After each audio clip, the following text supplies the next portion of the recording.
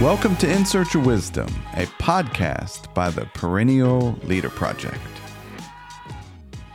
On today's episode, which is the second of our Best Of series, I'm sharing my conversation with David Robson, author of The Expectation Effect.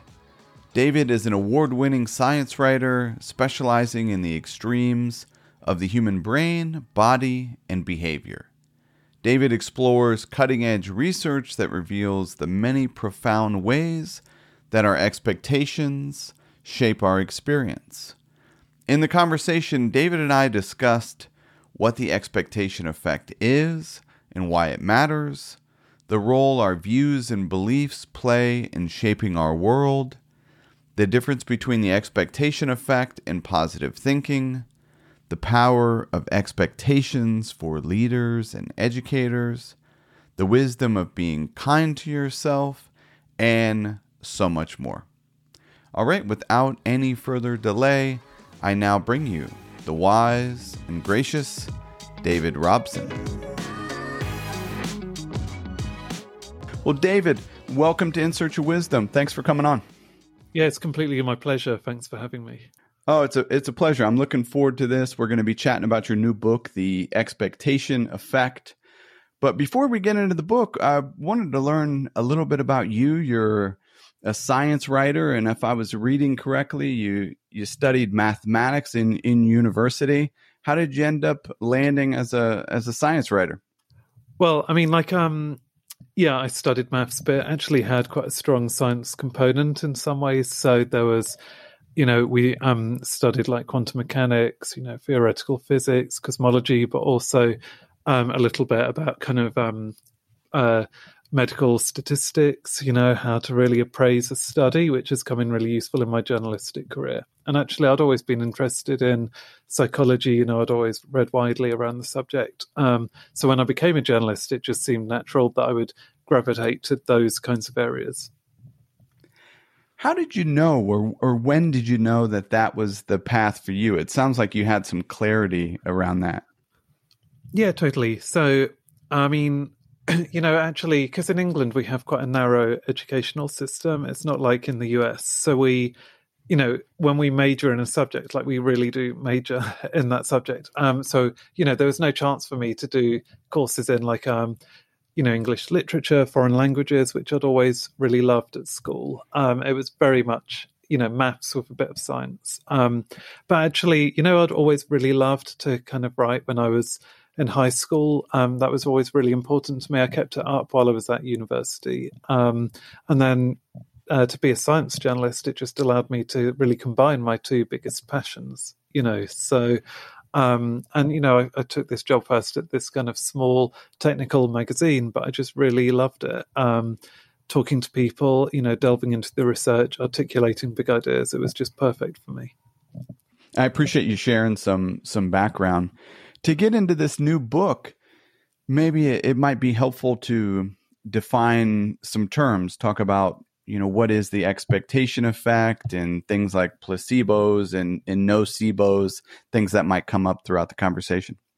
Yeah, sure. So the expectation effect I describe as this phenomenon where our beliefs create self-fulfilling prophecies, and it can happen through three major mechanisms. So that could be changes to perception, changes to behavior, and then changes to our physiology. And actually, each one of those pathways is equally important, and they're not even really independent. They actually interrelate and interact very strongly. Changes to your physiology can change your behavior, and vice versa. Similarly, a change to your perception can actually change the way you act. So, yeah, it's all of these kind of interacting pathways that create a self-fulfilling prophecy that can have an enormous effect on our life, whether that's how we respond to a medical treatment, which is the placebo effect, whether it's how we respond to exercise and a new workout, to a diet, to sleep loss, even the way we age can all be influenced by the expectation effect. And how does this differ from, say, positive thinking, law of attraction type of stuff. Could you differentiate the two? Yeah, I mean, I've very much tried to distance the expectation effect from The Secret, which proposes this law of attraction. Because this isn't, I mean, those books, in my opinion, they're relying on kind of pseudoscientific ideas. Like, it's not about sending something like positive energy into the universe and expecting it to come back to you. You can't just visualize yourself being rich and expect money to just flow into your bank account. This is much more than that. It's really looking at our specific expectations and the way they affect specific situations. That's really important. It's so specific and it's based 100% on pure scientific evidence. I cite more than 450 peer-reviewed articles within my book. The things that I claim are possible have been proven to be possible. It's fascinating research. I remember many years ago now watching a TED Talk by Alia Crum on the expectation effect and mindset, which is, I guess, been, popular. I looked at it recently, up to 5 million views or so. But it's been around for seven years, so quite some time. But it doesn't seem like it's common knowledge to everybody, this research. No, I don't think it is common knowledge. And actually, I'm a big fan of Alia's research. She's like a big influence on the book. But I tend to think even with her research, there's like this enormous focus on maybe one or two of her earlier studies. And she herself has done amazing research since then that have kind of expanded this idea in lots of different directions, but it's just not common knowledge. I think The Expectation Effect is really the first book to kind of bring it all together and to show how each area of our life can be shaped through our mindset into an expectation effect. Well, I love it. I'm excited to get into it.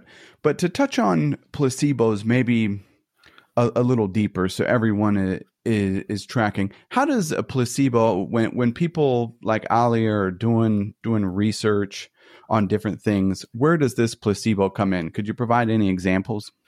Yeah, I mean, the placebo effect is just so prevalent in medicine. I mean, it would be, some people do, but personally speaking, I think if you're a scientific thinker, you can't deny the placebo effect because all clinical trials have a placebo arm and then the active arm where people are taking the actual drug rather than the sham treatment. And you often find that both subjectively and objectively, the people taking the sham treatment in the placebo arm also see some change to their symptoms. So that's the placebo effect. What scientists like Alia and her colleagues like Fabrizio Benedetti at the University of Turin have really been doing is exploring the mechanisms for these changes. And, some of the research is just so ingenious, but I'll just give one example. The scientists like Benedetti, they assumed that when we receive a placebo analgesic, so placebo painkiller, just a sugar pill that's masquerading as an actual painkiller, that's actually changing the expression of kind of natural opioids within the brain. So the brain is capable of producing its own natural endogenous painkillers, and the placebo is triggering that. And then to prove that this was the case, they administered alongside the placebo an opioid inhibitor called naltrexone. It blocks the opioid signaling. If you take that alongside real morphine, for example, you don't feel any pain relief. Now, what was amazing here was that when they gave that surreptitiously alongside the placebo, these people also didn't experience any pain relief. So it wasn't just that they were kind of imagining themselves to be better, or they were trying to be, polite to the researchers and were just telling them, oh yeah, I feel a lot better now I've had this treatment. Like, they were actually experiencing it because of changes in the brain that could be blocked by another drug. I mean, that's pretty profound to me. There's other research showing, for example, that if you deliver morphine overtly in front of the person, the physician comes and gives the actual injection, that provides more powerful pain relief than if the painkiller, the morphine, is delivered surreptitiously through an intravenous drip, for example. So the patient is receiving the drug but doesn't know they're receiving the drug. It's about twice as powerful when they know they're receiving the drug. All of this research, I think, has helped to cement the idea that placebos, are really providing some identifiable, measurable, biological changes. And that's what's then really triggered so much more interest in, what are the limits of this effect and how could it be used practically? It's so fascinating. I'm curious, all this research that you've done on this topic, right? Writing the book, how has this shaped the way you're experiencing life and seeing the world day to day? Yeah, I mean, it's completely changed my life. I would say I had a tendency to be a needless pessimist. And by that, I mean, I just carried around a lot of negative assumptions, a tendency to kind of catastrophize bad events.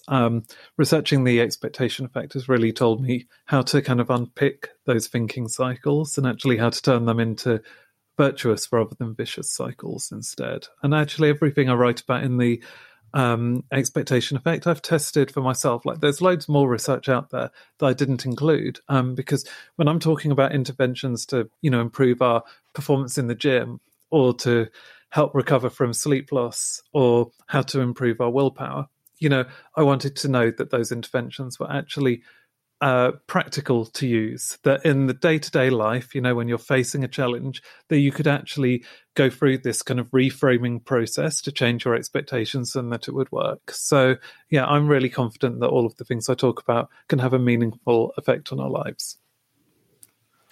I'm interested, this may be a difficult question to answer, but are there differences in the way the expectation effect influences people? I think of this may not be a good connection, but I was thinking of like Darren Brown's Netflix specials and this susceptibility to influence. Is there any sort of connection there?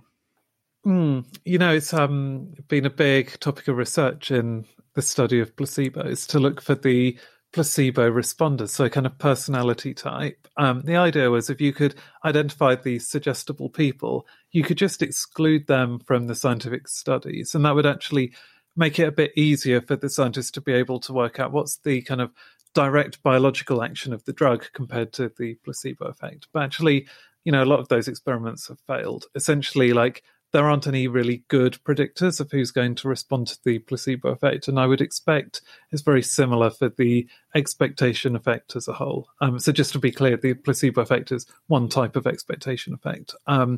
We know that things like optimism probably do help.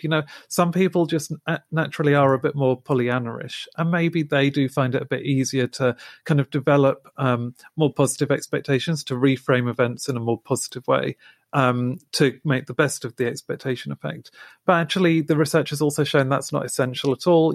People who are pessimists can actually still change their expectations about specific events. And often it's not even a case of kind of just thinking vaguely optimistically about something. It's actually almost looking at the events more rationally. Like I said earlier, it's avoiding that overly catastrophic thinking where you're just assuming the worst is always going to happen, and it's questioning those assumptions. It's almost bringing you up to a more open-minded, neutral level rather than, say, someone who's just always smiling and bright and happy. That's not necessary for the expectation effect at all. Are you familiar with the Stockdale paradox at all from Jim Collins' book, Good to Great? The name rings a bell, but yeah, if you could explain to me a little about that, that'd be interesting. It's interesting. I think as you talk about optimism and things like that, but in Good to Great, James Stockdale was for all the listeners, was a prisoner of war in Vietnam for many years and was the highest ranking individual. So was the individual that was in charge. And in an interview with Jim Collins asked, who didn't make it out? And it was a quick response from Stockdale. He said the optimists didn't make it out because they were the ones that were expecting to be home by Christmas, and then Christmas would come and go, and then, kind of again. And he described that they died of a broken heart. Sad story. But he talks about this, and it's called the Stockdale paradox, but this idea of maintaining this unwavering faith that you can endure and prevail regardless of the difficulties, but at the same time, have the discipline to confront the facts of your current reality. And he says the brutal facts. But as you talk about with reality, it's maybe not the brutal facts. It could just be the ability to confront the facts of the situation. Yeah, I think that's really what I'm getting at here, is that I mean, I think like that kind of extreme situation, I'm not actually sure that the expectation effect could really speak, certainly without, studies looking at kind of prisoners of war, kind of that extreme trauma. I'm not confident that the expectation effect there would be as useful. But I think in general, with lots of the challenges that we're facing in life, I think there is going to be a danger if you always form unrealistic expectations that are then being kind of your hopes are dashed time and time again.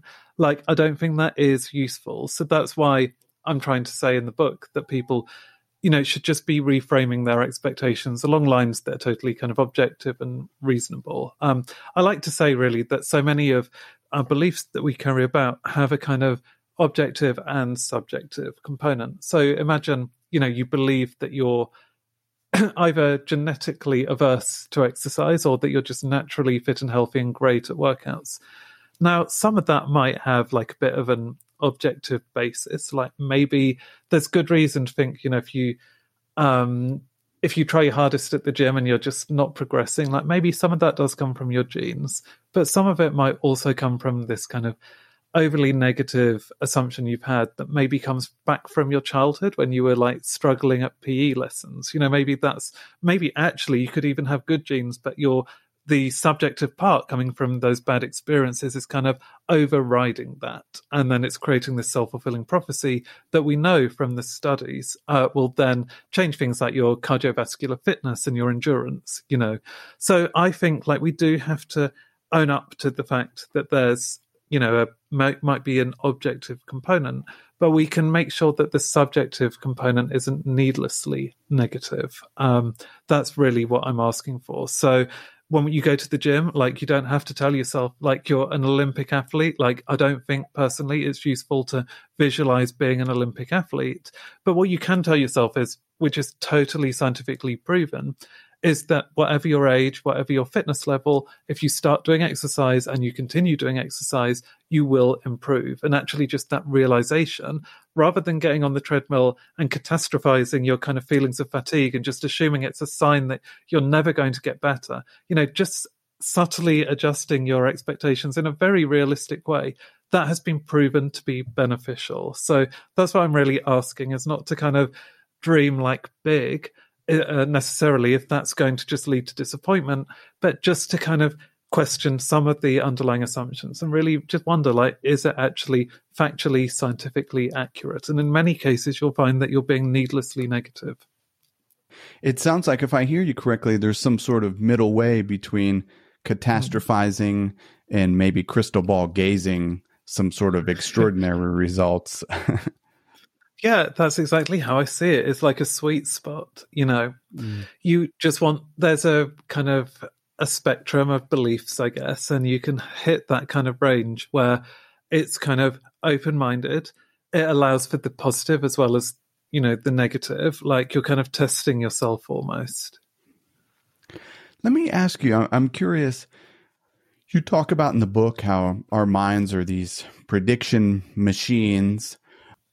And it makes me wonder if there's any sort of use or some of these people like Montaigne and Socrates were onto something of these mantras of all that I know is nothing, and Montaigne was like, I'm not even sure of that. Just something to maybe loosen the grip on this prediction of the future, to live with a bit more wonder. We really don't know what's coming in the future at all.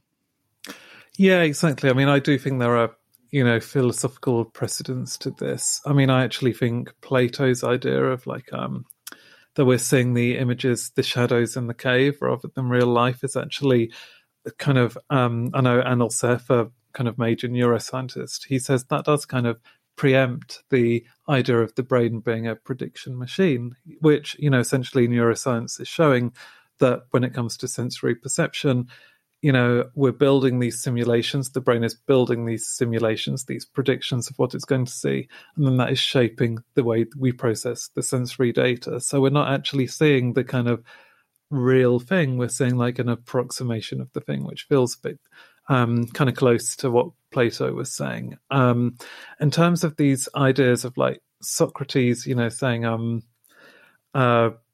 he was wise because he knew nothing. That interests me partly because of my first book, The Intelligence Trap, completely different subject, but that, one of the key takeaways from that was how important intellectual humility is for decision making. And I actually do see this as being very relevant also to the expectation effect. It's just questioning your assumptions is so important. So yeah, I think there's a lot of philosophy behind this that can be really useful to kind of understand and can inform kind of the research on the expectation effect. How about for educators or leaders? How does this influence maybe their expectations that they have for the individuals that they might be teaching? Yeah, it should be really important. So there was a study in the 60s which looked at what was called the Pygmalion effect. Again, it's another form of the expectation effect. And essentially, the scientists went into a school in Oakland, California. They gave the kids a test and then gave like a bit of sham feedback to the teachers at the start of the term. They just told them that some of these kids were like bloomers. The idea being they were kind of on the cusp of experiencing great intellectual growth over the next year. And they found that actually priming the teachers with those beliefs would then did seem to cause these children to grow intellectually. They actually saw changes in their IQ scores. It was as is often the case with these older studies. It was quite a small sample size. There are questions about the statistical kind of analyses that were done. So there had been some controversy over this, but over the last 2 decades, in the early 2000s, 2010s, it's really been replicated many times. And it especially seems there's not just positive expectations that teachers can have, but negative expectations that can be internalized by the children. It can come from these non-verbal behaviors. It's not like the teacher has to be like actually actively mean or actively nice to their kind of favorites or mean to the kids they don't believe are going to achieve. It could just be subtle things like whether they make eye contact with them, whether they smile when they're speaking, if they even give them enough time to actually speak. Because if a teacher cuts off a child before they've said the answer, it kind of suggests to the child that what they have to say isn't worth listening to. That becomes absorbed. It reduces the child's sense of self-efficacy. They just feel like they're not as capable. It creates anxiety. All of those things can then influence the intellectual performance. So this actually looks very robust now. And it seems that exactly the same thing will be true for adults in the workplace as well. If a leader is communicating these negative expectations, like unfair negative expectations to the workforce, then that's going to affect their performance. And actually there's research then showing that you can train these leaders and teachers to change the way they behave by taking videos of them and then talking them through all the way their kind of beliefs are leaking through their nonverbal body language and the tone of their voice, all of these things. They can change their behavior, and that does seem to be beneficial to the employees or the students. Do you see it as these maybe overarching views and beliefs that people have as very important? It reminds me of something Brene Brown was talking about in one of her books a few books ago, but just this idea of a question around, are people doing their very best? And she goes on and on about this particular question. There's no way to answer it, but she says, I'm a better person when the answer is yes. This view that everyone around you, people are doing their very best. And maybe you could say that from an educator standpoint, are all of these people capable of performing at a high level? Yeah. This broad brush, view and belief on human nature, I guess, if you will. Yeah, I do think that's important. And I mean, I think a lot of the research has looked at how, educators can have views not just of individual students, but actually of whole groups of students. So based on their gender, based on their race, based on their socioeconomic background, these implicit biases are then creating these positive or negative expectation effects. Now, I'm not saying that that's the only problem that people of colour might experience, but I do think it is a factor that needs to be addressed. So yeah, I do think that's really important. And, I think in some schools, questionnaires have shown that the teachers just think that if they're in maybe a deprived area, the teachers just think the whole classroom is unteachable. And then that obviously changes the way they interact with those students and the students' performance. You write in the book about how little things can make a difference, how in terms of food or something like that, the how it's named, the presentation, all of these little things can maybe influence us. I'm curious, is there anything here that can help us manage our desires or keep us off a hedonic treadmill towards things that maybe don't provide meaning in our lives? Yeah, definitely. I mean, I think the big thing here, as you kind of hinted, was about food and food labeling and the kind of underlying beliefs we have about food. So, just to explain a bit about the kind of physiology of eating, the gut and stomach does have sensors that can kind of broadly tell whether we've eaten or not, but it's a really ambiguous signal, like a messy signal. So there's a strong psychological component in kind of how the brain interprets that signal. And we know this from amnesic patients who, because of brain damage, struggle to form new memories. What the researchers found was that actually these people's appetite barely changes, or sense of satisfaction barely changes before and after a meal, because they just don't have the memory of whether they've eaten and whether they should be hungry or not. They don't know how to interpret those signals. And actually, you can give them a meal, take it away, bring another one, and they've already forgotten they've eaten the first one and could quite happily eat the whole second one again. It's like the body isn't responding in the right way to the food they've eaten. That's an extreme example, but actually in everyday life, our psychology is shaping our appetite, whether we have those kind of hunger pangs and cravings.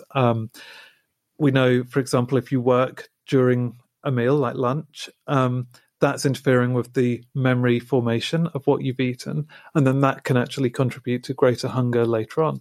We know how a food is labelled can set up the expectation that it's not satisfying enough. So if you eat a food that's labelled as being kind of healthy and sensible with low calories, the focus is really on deprivation. That sets up the expectation that the food isn't going to satisfy you. And sure enough, you feel hungrier afterwards. And that can even change the hormonal response. So researchers have measured the hormone ghrelin. That's the hunger hormone. And, it stimulates appetite. So the higher it is, the more hungry you feel. When you've eaten a satisfying meal, had a big plate, and you're not amnesic, when you actually remember eating that, you see that the ghrelin kind of rises when the meal's in front of you because, you're hungry. It's telling you eat it. And then it drops rapidly. So it's no longer stimulating your appetite. You don't need to find food anymore. It knows it's got enough energy. But amazingly, food labels can influence that. If you drink a milkshake and it's labeled as being indulgent and decadent and delicious, and it tells you that it's got loads of calories in, you see the normal kind of ghrelin response that you would before and after a meal. If that shake is labeled as being like a health shake, a sensi shake, with very bland labeling that only focuses on its 0% fat, 0% sugars, tells you it's got a low number of calories. Even if it's exactly the same milkshake, you'll have a different ghrelin response. So the ghrelin level just won't change at all. Your body will still be telling you to seek out your food. And that's the worst thing for someone on a diet to have, when they've eaten something that actually could have provided enough calories, but because of their expectations, their brain and their body is telling them to go out and seek more food. It's so fascinating. It makes it sound like we're kind of nuts. Yeah, I mean, I think it's easy to kind of focus on all the ways it can go haywire, can go wrong. But actually, the prediction machine evolved for a reason. Like, we build these simulations because it's actually really useful for us to be able to draw on our previous experiences, draw on the context, draw on culture and language, what we've heard someone saying, to help to prepare the body for the challenges ahead. I talk about the nocebo effect in my book, that's when negative expectations can actually make you ill. And you might think, well, why would the body ever evolve to allow your expectations alone to make you feel sick? It can even cause things like inflammation, dietary, digestive problems. But actually, like, if you think about the evolutionary situation, imagine that you've all been tucking into a meal and then one person starts to kind of vomit and gets really ill with some kind of food poisoning. Now, you might not have been feeling that before you saw that other person getting really sick, but actually it would make sense for the body to kind of eject the potential pathogen as quickly as possible. So with that renewed expectation that you're actually getting ill, if you start vomiting up this food as well, that could be really protective. It could stop you getting such a serious bout of food poisoning. And in our evolutionary past, it could have actually saved your life. So there's all kinds of benefits to this process. I think what the recent research is just showing is that actually sometimes we do sabotage our progress. We, needlessly sabotage, how we respond to a diet, how we respond to workouts, by being overly negative or by having overly conservative predictions about what we can achieve, and that we can just, with small tweaks to our beliefs, to kind of through reappraisal and reframing, we can make the most of this and just ensure that we're actually always dealing with the challenges as best as we can.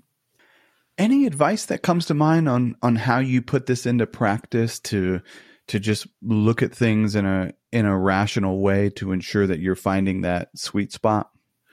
Yeah, I mean, I think it does depend on the situation. But I would definitely say it's not about kind of wishful thinking. It's actually just about thinking specifically about what expectation effect you're changing, and then just kind of questioning whether you can change it to be kind of more objective, to actually reflect the balance of positive and negative, if indeed there is a positive and negative side to it. But I'd give the example of with food. If you're dieting, I think a lot of us can kind of sabotage the effects of our diets because we focus too much on only eating those very bland foods, like a health shake that actually just isn't very appealing. And we only chose it because it's got the low calorie content.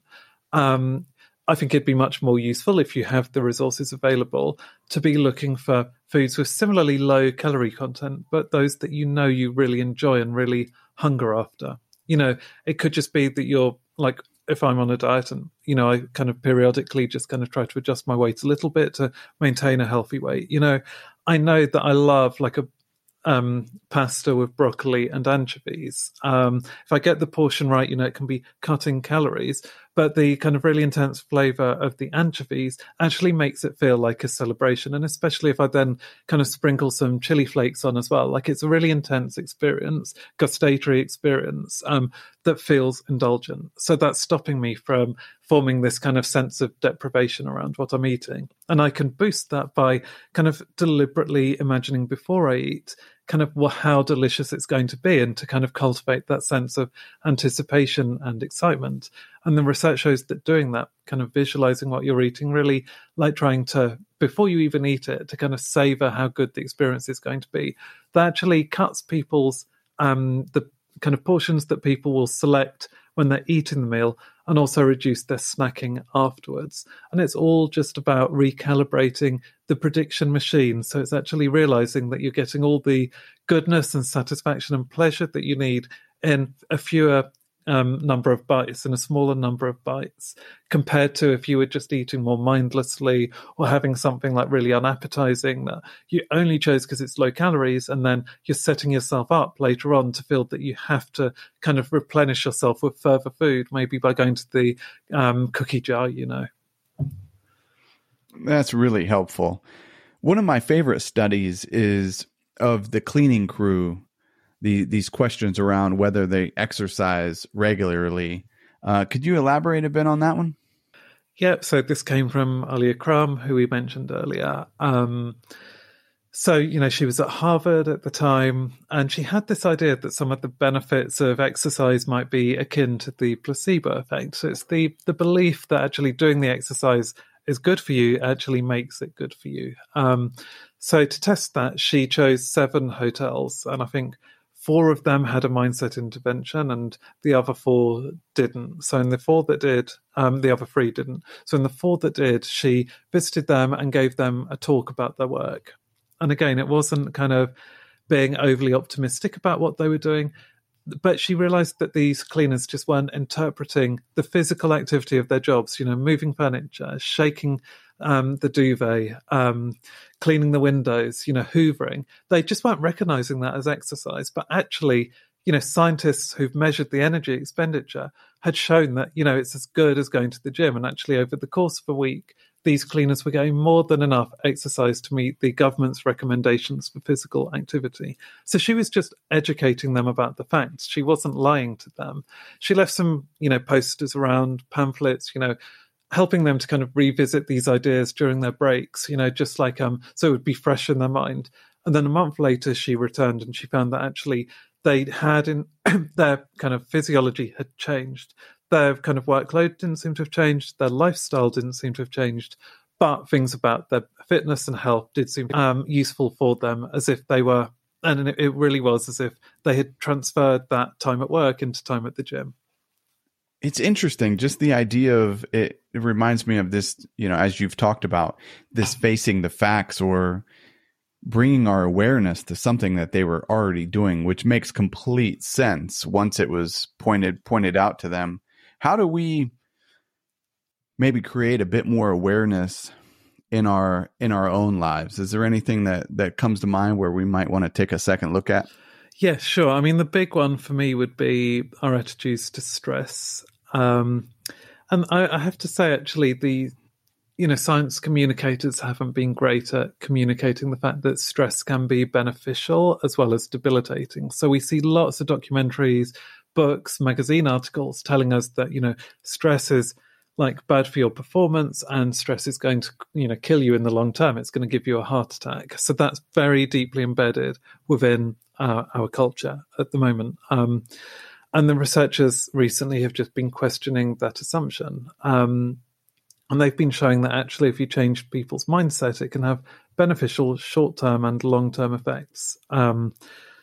So to do so, they actually just told, again, it was just telling people the scientific facts that actually our stress response evolved for a good reason. And that was that when we face a challenge, it's kind of preparing the body to meet that challenge and the brain to meet that challenge.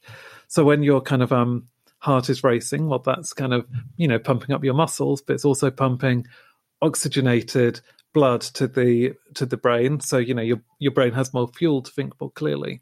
Hormones like cortisol, we called that the stress hormone, and we think of it as being quite damaging to us. But actually, for short periods of time, if you have a higher level of cortisol, well, that is sharpening your thinking. It's keeping you kind of energized and on your toes, so you're not kind of overly dozy. All of that's really good if you're facing an event like taking an exam, doing public speaking, going into like an important sports event. And the researchers showed that just educating people about these facts had multiple effects. So it benefited the performance, really quite substantially. The public speakers looked less nervous, were better able to handle the strain of the moment. People taking the exams were much better. They, remembered more. They kind of solved the problems more effectively. The sports teams just worked better as a team when they had this mindset. But actually, it then changed some of the physiological changes that can come with stress that aren't so beneficial. So we know that cortisol can be beneficial, but sometimes it can cause wear and tear on our tissues. But actually, when people have a positive view of stress, they also show a higher expression of so-called anabolic hormones, ones like DHEAS and testosterone, that are actually also important for kind of tissue growth and maintenance. And it seems to be that ratio of the catabolic hormones like cortisol that can cause damage to the anabolic hormones. It's that ratio that really determines the long-term effects of stress. And when you have a positive view of stress, the ratio is just much more beneficial, much healthier. Similarly, with the heart's activity, your heart might still be pumping, but actually you reduce some of the resistance in your veins kind of towards the peripheries of your body. So it's not putting so much strain on the heart, and it recovers more quickly. Soon after giving your talk, you don't feel so pumped up. Actually, your body's already returning to doing the other important activities like digestion. And it can make you more creative. It can actually help you to find solutions to kind of the bigger problems in your life. And then that in turn should kind of reduce your long-term chronic stress if you're actually finding effective ways out of your problems, if you do have these kind of lingering problems. So in all of those ways, actually changing the mindset about stress can improve your immediate performance and just helps to prevent it from becoming a long-term chronic issue. And so studies have then shown that people with the positive view of stress are less likely to suffer from burnout. They even seem to be less likely to suffer from cardiovascular disease in the long term. One study from 2012 showed that actually people with a lot of stress but a positive view of stress were no more likely to die of cardiovascular disease than people who had little stress in their life. It was kind of neutralizing the effects of the stress. That's really helpful. For someone listening that might be experiencing a bit of stress over, an upcoming project or something like that, as you described, how might someone go about that reframing it, and any sort of tactics or time frames on that? Yeah, definitely. I mean, I do think if you're feeling the physiological effects of stress, like say when you are actually engaging in the project, or say it's a work interview, or giving that presentation, just kind of reframing them in the way I described can be really useful. But I think more broadly, it's also quite useful to think about why you're going through this stressful situation. Now, in some cases, the stress is not chosen, and that I think is harder to reframe. So actually, in those situations, maybe it is also useful to look for other ways to kind of manage the stress, through mindfulness, that kind of stuff. But if you've chosen to put yourself in this situation, it's because it means something to you. It's because it's really important for you. If you're ambitious or you just really care about that work project, it's worth remembering that fact. I know when I was doing public speaking, it really helped me to realize that actually, I spent years researching and writing this book, and I wanted to communicate its message to people. Now, in the past, when I had to give a talk, I would have felt that it was this huge kind of burden. I was framing it as a threat, not a positive challenge that was adding meaning to my life. And actually, I think when you do that, when you reframe the nature of the event itself, that can also be really beneficial to helping you to have a more positive attitude to the stresses and to see that actually those stresses can work in your favor. I love that. It's an opportunity, and that's probably closer to the reality of the situation. And in most circumstances, maybe there's an excitement and importance around it. Let me ask of this nocebo effect and people taking medications, and we've all seen the commercials of this may cause X, Y, and Z. How do we get around that and maybe differentiate whether we're actually experiencing a particular side effect? Yeah, I mean, this is something that's affected me personally. So, I actually it was the trigger for me to investigate this topic more seriously before I wrote my book, was because I've been writing an article about the nocebo effect, showing that expectations can cause you to kind of feel sick, and that lots of drug side effects are actually caused by this. You're given the warning, as you mentioned, and then, you start developing headaches or nausea, whatever. And actually, I was experiencing that at the time that I was writing the article, because I'd just been prescribed a kind of set of antidepressants, and my doctor, my family doctor, just kind of casually mentioned that, one of the side effects could be really bad headaches. And, the next day I started taking the pills, and I also developed these really bad headaches. They were quite debilitating at work. It felt such a sharp pain. It was like an ice pick was kind of penetrating my skull. But by learning about the nocebo effect, that itself was kind of help to neutralize that pain. I actually looked up the studies for the drug I was taking, and I found that actually a lot of the people in the placebo arms receiving the sham treatment, through this kind of warning, this expectation effect, that they had also experienced the headaches almost as much, almost to the same extent as the people in the active arm. So that information really, to me, suggested that chances were the headaches I was experiencing were coming from expectations. And, very quickly the pain kind of dissipated once I'd had that reassuring information.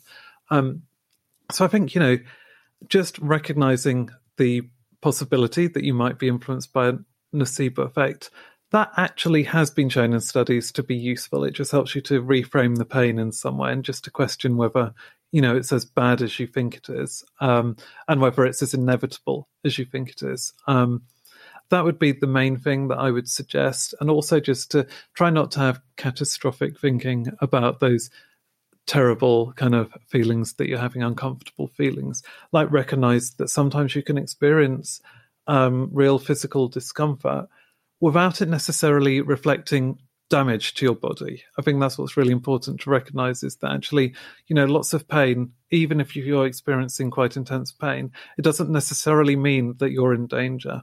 And just that recognition can also be incredibly helpful. So cool. Appreciate you sharing that. It's neat that you looked up the study yourself. You close the book with this message of being kind to yourself, which I loved. Could you say more? Yeah. I think in the US and the UK and probably lots of other countries, we have this kind of habit of self-criticism.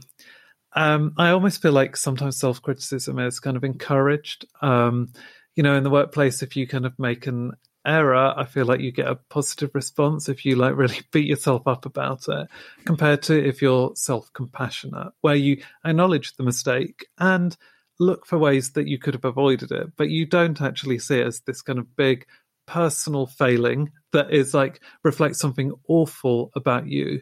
And you just recognize that actually mistakes happen to almost everyone, or failures happen to almost everyone. It's a kind of thing that unites humanity, and that actually there's always possibility for kind of progress and growth even after you've made a big mistake. The research shows that actually, contrary to I think a lot of people's expectations or beliefs, having self-compassion actually makes it much easier to kind of, firstly, it reduces the stress that you're feeling, and that has physiological benefits, but it also helps you to change your habits, to change your behaviors, to produce positive growth in the future. So if you're on a diet and you fail on one day, but you treat yourself with self-compassion, you're much more likely to continue the diet the next day and to start afresh with renewed motivation, compared to if you're overly self-critical.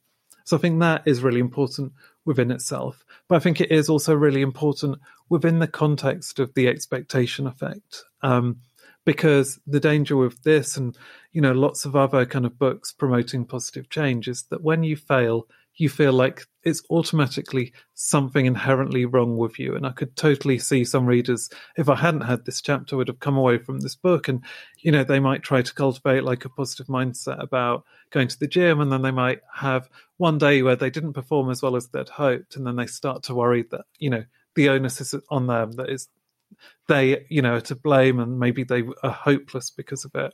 In my opinion, that's just not useful. So actually, we need to be forgiving, and actually changing our expectations can definitely help us. But actually, sometimes our circumstances are going to override the benefits.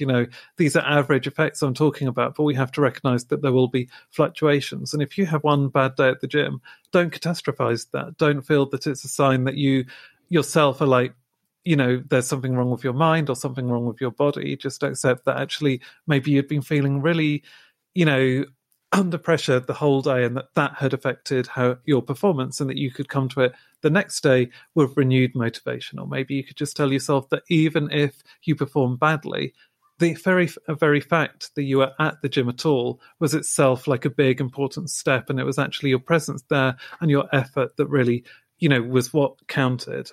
So that's in a nutshell what I think why I think we should be practicing self-compassion. It's really important for us to do that while we're also looking at our negative assumptions so that we don't start to blame ourselves unnecessarily. That is such an important point, David. I appreciate you elaborating on that. It is a wonderful place to close the book. And it's a direct connection with wisdom. One of my favorite writers, Seneca, when asked about his progress towards wisdom, his response was, "I've begun to become a better friend to myself." This idea of kindness and self-compassion is connected with wisdom. But this has been great. Like, where do you point people interested in learning more about you, the book, and what you're up to in the world? Yeah, I mean, you can buy the book from any good bookstores, online, Amazon, Barnes and Noble, but really, anywhere where you get your books normally. You can find more about me at www.davidrobson.me. I'm also on Twitter, D_A_Robson. On Instagram, David A. Robson. On LinkedIn, just search for my name. I love hearing from readers. So yeah, please do get in touch. And the book is The Expectation Effect. We'll link everything discussed in the show notes below. So David Robson, thank you so much for coming on In Search of Wisdom. I really appreciate it. It's been my pleasure. Thank you. Thank you for listening. I hope you found something useful. If so, I encourage you to put what you heard into practice. If you're interested in more podcasts, meditations, and courses on the art of living, consider checking out our daily newsletter, Perennial Meditations on Substack. Until next time, be wise and be well.